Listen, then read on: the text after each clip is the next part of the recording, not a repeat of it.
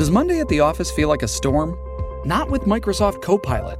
That feeling when Copilot gets everyone up to speed instantly? It's sunny again. When Copilot simplifies complex data so your teams can act, that sun's shining on a beach. And when Copilot uncovers hidden insights, you're on that beach with your people, and you find buried treasure. That's Microsoft Copilot. Learn more at Microsoft.com/AI for all. The last time I went to vote, it took 2 hours. I stood in a line that snaked around a school gym, and I watched as one by one, each and every ballot scanner in the building broke. Eventually, I shoved my own ballot in an emergency box and hoped for the best. As I left, I couldn't help but wonder, did my vote count? I think this is a question a lot of people are asking themselves right now as we stare down another presidential election. Who counts? For some people, this is a question about whether you can get to the polls at all and what happens when you do. For others, this question, it's about a fundamental lack of representation that's built in, has been for years. As someone who lives in D.C., do you feel like you count? Honestly, no. I'm one of those people who moved to D.C. and felt like I lost my voice. Christina Cauterucci is a writer for Slate. And for her, like me, this idea of counting is personal. She moved to D.C. for college, which is when she realized because of where she lived, she had no senator, no vote in Congress. That made me so angry. It felt like such a profound violation to have Congress, who, we don't even have a voting member in Congress, to have them tell D.C., you can't govern your own city in the way that you see fit. Like, we're subject to all of the same things that everyone else in America is, but we don't have an ability to even advocate for ourselves on the federal level. This is a long-standing gripe in the district. The city even designed their license plate to say taxation without representation, as if it was the town motto. I mean, it's funny because I grew up in Maryland. I saw those license plates. It always seemed like a subtle troll to have those license plates, and kind of funny. But it sounds like for you, the funny, like it's not even funny anymore. No, it definitely, the longer I've lived here, the less funny it's seemed, because I see the effects of our disenfranchisement every day in terms of D.C.'s inability to make its own decisions for itself. D.C. has more residents than Vermont or Wyoming. It just hasn't mattered. For a long time, to me, it felt like an unchangeable fact. I didn't know the full history of people fighting for statehood. There was no mass movement getting traction in Congress. So I just kind of accepted it. Today on the show, Christina's going to talk to someone who does know that history deeply about why the fight for statehood has been such a slog, and why, despite that, he's got hope that Washington's 700,000 residents might count soon. By the way, this episode, it's part of a whole new initiative here at Slate, an effort to tally up who counts in the run-up to the 2020 election. After you listen to the show, I'm going to tell you how you can be part of it. I'm Mary Harris. You're listening to What Next? Stick with us.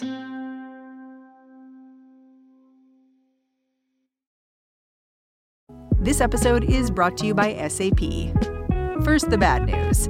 SAP Business AI will not help you generate cubist versions of your family's holiday photos, but it will help you understand which supplier is best to help you roll out your plant-based packaging in Southeast Asia, or identify the training your junior project manager needs to rise up the ranks, or automate repetitive tasks while you focus on big innovations. So you can be ready for the next opportunity. Revolutionary technology, real-world results. That's SAP Business AI. Before I turn the show over to Christina, I just want to make a quick note about who she's speaking with about D.C. statehood. He's a guy named Wade Henderson. For years, he was a lobbyist for the NAACP. He lives in Washington. And he's seen how the question of who counts is deeply tied up with the question of who we value. Because who we value, that's about identity, especially race. You know, I had read that John Lewis, the civil rights leader, had once said Wade Henderson is who he leans on when civil rights comes up in Congress. You can't really get a better endorsement than that. So the reason why I really wanted to talk to Wade was I was watching the congressional hearing on D.C. statehood a couple weeks ago. It was a big deal. It was the first hearing since 1993. And it became clear to me that the arguments that the opponents of D.C. statehood were using were basically the same ones that they were using back in 1993. A lot of them were sort of grounded in this sort of idea that D.C., this historically Black, majority of people of color city, was not fit to govern itself. And I wanted to talk to somebody who could help me understand the sort of racial justice argument for D.C. voting rights and also the underpinnings of the racist nature of D.C.'s disenfranchisement, which goes way back. I'm going to let Christina take it from here. Wade Henderson has had his hand in all manner of sticky civil rights legislation. He's used to working on problems that seem intractable. But this fight is one he's been fighting for decades. And it seems like it's just not moving. You know, I'm especially proud to be able to say I've had a chance to work and help change the circumstances that were most offensive to me, most in need of changing. Now, within that context, the failure to get a vote for D.C. residents has been my greatest disappointment because it's a black eye to American democracy. To know that we in the nation's capital do all that we do, complying with responsibilities of citizenship, you know, going to war, paying taxes. We're larger than in many other states. And yet we are denied the most fundamental rights. And so we have our men and women, you know, advancing human rights in Kabul, Afghanistan, and in Beirut and other parts of the world, and dying for that right, and yet failing to have it at home. Was there a moment when you realized for the first time that you had no vote for a representative in Congress or in the Senate? It wasn't until D.C. got home rule, a version of home rule where we had an appointed and subsequently an elected mayor and then a delegate to the House of Representatives, but without a vote. And it became readily apparent that we were different than other parts of the country. When Wade says home rule, he's talking about D.C.'s ability to govern itself with a mayor and a city council, which the district didn't even have until 1973. Even now, Congress can still block any local bill the council passes. So back then, how prevalent were these conversations in your community? Was D.C. voting rights talked about a lot? Not really, because the history of Washington had always been that without the right to vote. And so people who were here, particularly in the African-American community, were often migrants from the Deep South. And the fact that they came to a place that was more hospitable than the place they left was really something that was more the focus of their attention. It wasn't really until voting rights became such a national concern that D.C.'s lack of a voice in Congress and beyond really became readily apparent. It was in 1963 when I went to the March on Washington as a 15-year-old that I began to realize the enormous power of collective action, but also the fact that we did not have the rights that we should have. Then you had the heady experience of the Civil Rights Act of 1964, the Voting Rights Act of 65. You had Washington as a stage for national social change. You had Dr. King coming to Washington frequently and the efforts of focusing on poverty, all of that taking place. You then had, of course, his assassination, and you had the pent-up frustration that was expressed in the riots. So when Congress began intervening in the rights of D.C. residents to make decisions of their own, and that's when it became really apparent, I think, that our circumstance and our status had to change. So, you know, I'd say from certainly the late 1960s onward, statehood, D.C. Residents having a full measure of citizenship it was woven into the local political scene. And that, to me, was a very important change, and it helped to explain where we are today. Last month, D.C.'s non-voting delegate to Congress, Eleanor Holmes Norton, led a congressional hearing on D.C. statehood. I want to welcome everyone to this historic hearing on H.R. 51, legislation that would make Washington, D.C. our nation's 51st state. The hearing was a pretty big deal. This was the first time D.C. statehood had come up in the House since 1993. And the people who were there arguing against statehood, mostly congressional Republicans, plus Roger Pilon from the Cato Institute, they threw every argument they could think of at this bill. Highbrow, lowbrow, they tried everything. They said the Constitution doesn't allow Congress to make D.C. a state. They worried about their staffers having to appeal to the state of D.C. for affordable parking near the Capitol. They also did a lot of trash talking, saying D.C. hadn't proven itself worthy of statehood because of its crime rates, corruption, and school testing scores. The arguments are consistent and have been over the years. See, when you talk about statehood, it really allows critics of that structure to attack the nation's capital. And at the hearing, some of the questions from Republican opponents focused on political problems of some of D.C.'s local leaders. And they cited examples of prior mayors and city council members who had engaged in, what was perceived to be skullduggery while in office. And they used that to justify not granting statehood to the district. And of course, in every one of the states in which they live, there are ample examples of exactly this problem. So that can't be an issue, in truth. And I think they focus on the fact that D.C. has such a small population. Yeah, Vermont and Wyoming, I think, are both smaller than D.C. I mean, it's just outrageous. So, to have that argument made is troubling. And then you can't manage your own finances. Do you see that sort of legacy of racism that you talked about reflected in some of those arguments that you just cited?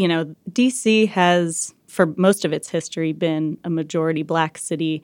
Now it's, I think, plurality Black, still majority minority. Yeah. But at the congressional hearing last week, there was the guy from the Cato Institute, a libertarian, an opponent of statehood, saying this is not about race. It may be about partisanship, some of it, but it's not about race.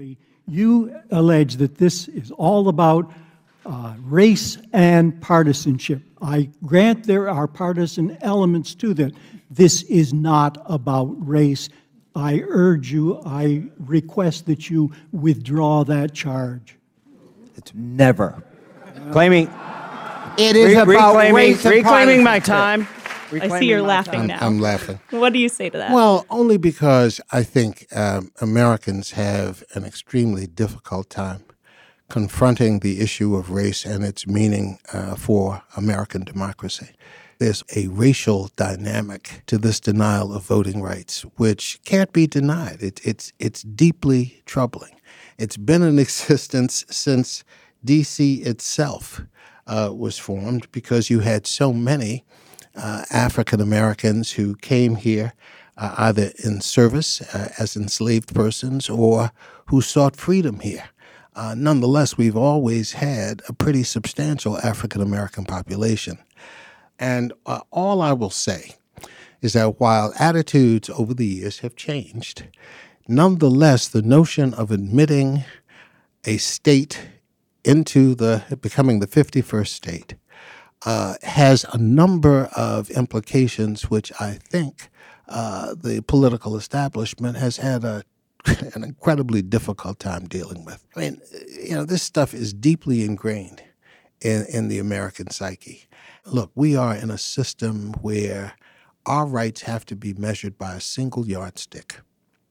And we are no less citizens of this country than citizens in your state, whether it's West Virginia or Alaska or Vermont or Montana.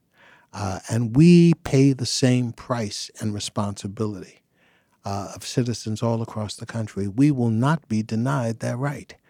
And the argument, the power, the moral power of that argument rests with us. So, we have to be prepared to use it. D.C. came really close to getting a vote in the House back in 2009. There was a bill that passed the Senate that would have given one voting representative each to D.C. and Utah, which was just about due for another seat, according to the recent census. Democrats liked it because D.C. would get some voting rights, and Republicans liked it because they'd be getting another seat too. But the bill stalled out in the House. There were some, to be fair, in the statehood community that were angry at that proposal because they felt that it would undercut the effort to get statehood and thus 2 senators, as well as a member of the House. My view is that by confirming our right to a voting member of the House, you have confirmed our right to the entirety of the package, that once you have accepted that change, the a grant of voting rights in the Senate is inevitable. It will take pressure. There's no question about it. But in D.C., we lost the opportunity, and it was unique to Utah. It will never come again in quite that way. So is this what you're talking about when you say your biggest regret is failing to secure that vote in Congress? Because, in hindsight, it seems like it would have made sense. It's my biggest disappointment. I mean, again, not everybody shares that view. But my own sense is that these changes are often secured incrementally, and that you have to be prepared to advance an agenda. I know more than half, I believe it's 64% of the American public, when it comes to polling, currently opposes statehood. What do you think those people are misunderstanding about the statehood movement? Well, I think what they see is, okay, why would we want another state? Okay? The flag looks so nice as it is. Exactly. We got 50. What I would say is that when the issue is framed in terms of the vote and in terms of core elements of American democracy, American people embrace that. And I think that we have an obligation to reframe the debate in ways that reach the audience we're trying to influence. When you come and tell somebody, I want to become a state. Well, what the hell is that about? And why? Well, we like you just as you are. I mean, I thought you were a state, but, okay, you're not, et cetera.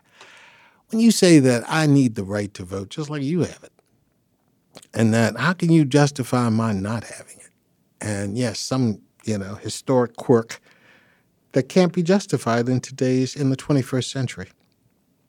Wouldn't you agree? And the answer is yeah. Generally speaking, they would agree. Now, they may disagree on the form, and they may want to come up with various other proposals to thwart the idea of your being an independent player. But that's okay. Let's talk about that. But right now, let's cross that fundamental line that I have the right to a vote, and you recognize that, and we should work toward that goal. It's obviously not going to go to the Senate this time around, considering who controls the Senate. Mitch McConnell has called it full-bore socialism. Can't imagine Donald Trump would sign the bill, even if he got it. But does it say anything about the future plausibility of statehood that now I think there's a record number of co-sponsors? I was looking at the last bill for statehood that came up in 1993, I think. And not even all the Democrats supported it. Almost half of them voted against D.C. statehood. Is there momentum right now? And what is it about this political moment that's given rise to, even the ability to have a hearing around the issue? That's a great question. There is political momentum in support of statehood, unlike any we have seen in years past. In part, it is because it's built on the efforts of past years devoted to this question, and we've seen some progress ebb and flow. But there is also a sense that, look, the time has come to express our view and to make ourselves known. And we now have a couple of things going for us. We have a democratically controlled House that's committed to advancing D.C. statehood. You wouldn't have had the hearing if that were not the case, and the likelihood of a floor vote is greater. You now have within the Congress a more diverse leadership that are more committed to this effort. Look at the number of committee chairs who are members of the Congressional Black Caucus, based in part on their seniority and on their leadership skill, and they're well respected. So I think the change in the composition of Congress has been helpful. I think the President Obama two-term tenure obviously has also changed the dynamic of elections in Washington. What was previously unthinkable has now become an historic standard, right, against which we measure the current president and others. I recognize that this process is not a perfect process, but it is the one we have. And so I'm determined to use it to the best effect. And the way you talk about it makes it sound like there really is sort of a straight line of progress where every push to get D.C. voting rights has gone a little bit further, gotten a little bit more support, become a little more bold. Is that how you see it? Well, I do see it that way. I mean, I wouldn't call it a straight line. I think progress is a sort of 2 steps forward, 1 step back kind of dance. But I do think, on balance, we have made progress. With every hearing, with every generation of debate, we have made progress in moving this issue forward.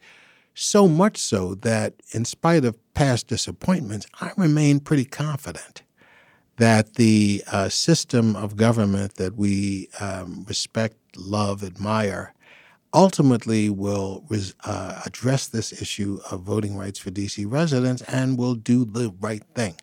I'm pretty confident that when Americans are exposed to fact that contradicts their vision of what American democracy is about, they respond favorably. How has your lifelong fight on behalf of D.C. statehood and civil rights changed you as a Washingtonian? Oh, wow. I am a native Washingtonian, and a large part of my formative years when I grew up, Washington was a segregated southern city with a rigidly determined racial caste. As I got older, I recognized in the 1960s that there were political events buffeting the African-American community, and they were really in sharp relief here in Washington, D.C., because at one level, we talked about being the world's greatest representative democracy. And at another level, we practiced a rigid form of racial segregation that belied all the promises of the American Constitution. Fighting for change in Washington became sort of second nature because there were, the little indignities of racism and racial segregation that, for me, were deeply offensive. Looking at a newspaper and seeing jobs, racially classified jobs for whites, jobs for coloreds, recognizing that you were prohibited from using some of the nicer facilities in the community. I mean, here's what I would say. It inflamed me, inflamed a passion for change. And I felt that those indignities were not just painful and unfair, that I was committed to changing them. I ended up going to law school in part because I was inspired to try to use the law as a tool for change. And as I said, one of the things that makes me the most proud is that I got to work on the very issues and make the change that I hoped would see come. And that for me is the ultimate passion, satisfaction of, getting a chance to do that. So, I think D.C. and that experience helped shape my career in ways that would not have happened in almost any other place that I grew up. It was unique. And I sort of really became aware of the contradiction between, the city on the hill that, President Reagan often talked about, and the way life in America operated truly. From my neighborhood, I can see the Capitol. I can see the monument. I'm inspired by the things that make D.C. great. But at the same time, the contradiction between the D.C. that we long for and the D.C. that is was, to me, very disturbing. Yes, I understand progress is not linear, and sometimes it's a deep struggle. But around issues of voting rights and democracy, I'm pretty optimistic. And I think I'm pretty optimistic about D.C. and ultimately having the right to vote for its residents. Wade Henderson is the former head of the Leadership Conference on Civil and Human Rights. All right, that's the show. Slate is going to keep this Who Counts project going right up until the election. And we want to hear from you. What are the questions you've got? When do you feel like you yourself have counted or not? We also need your support to do this work so we can assign more stories, travel to overlooked places, and bring you more conversations like this one. If you want to support what we're doing or just track the project, go on over to slate.com/whocounts and donate. What Next is produced by Mary Wilson, Jason DeLeon, Danielle Hewitt, and Mara Silvers. I am Mary Harris. I will talk to you tomorrow.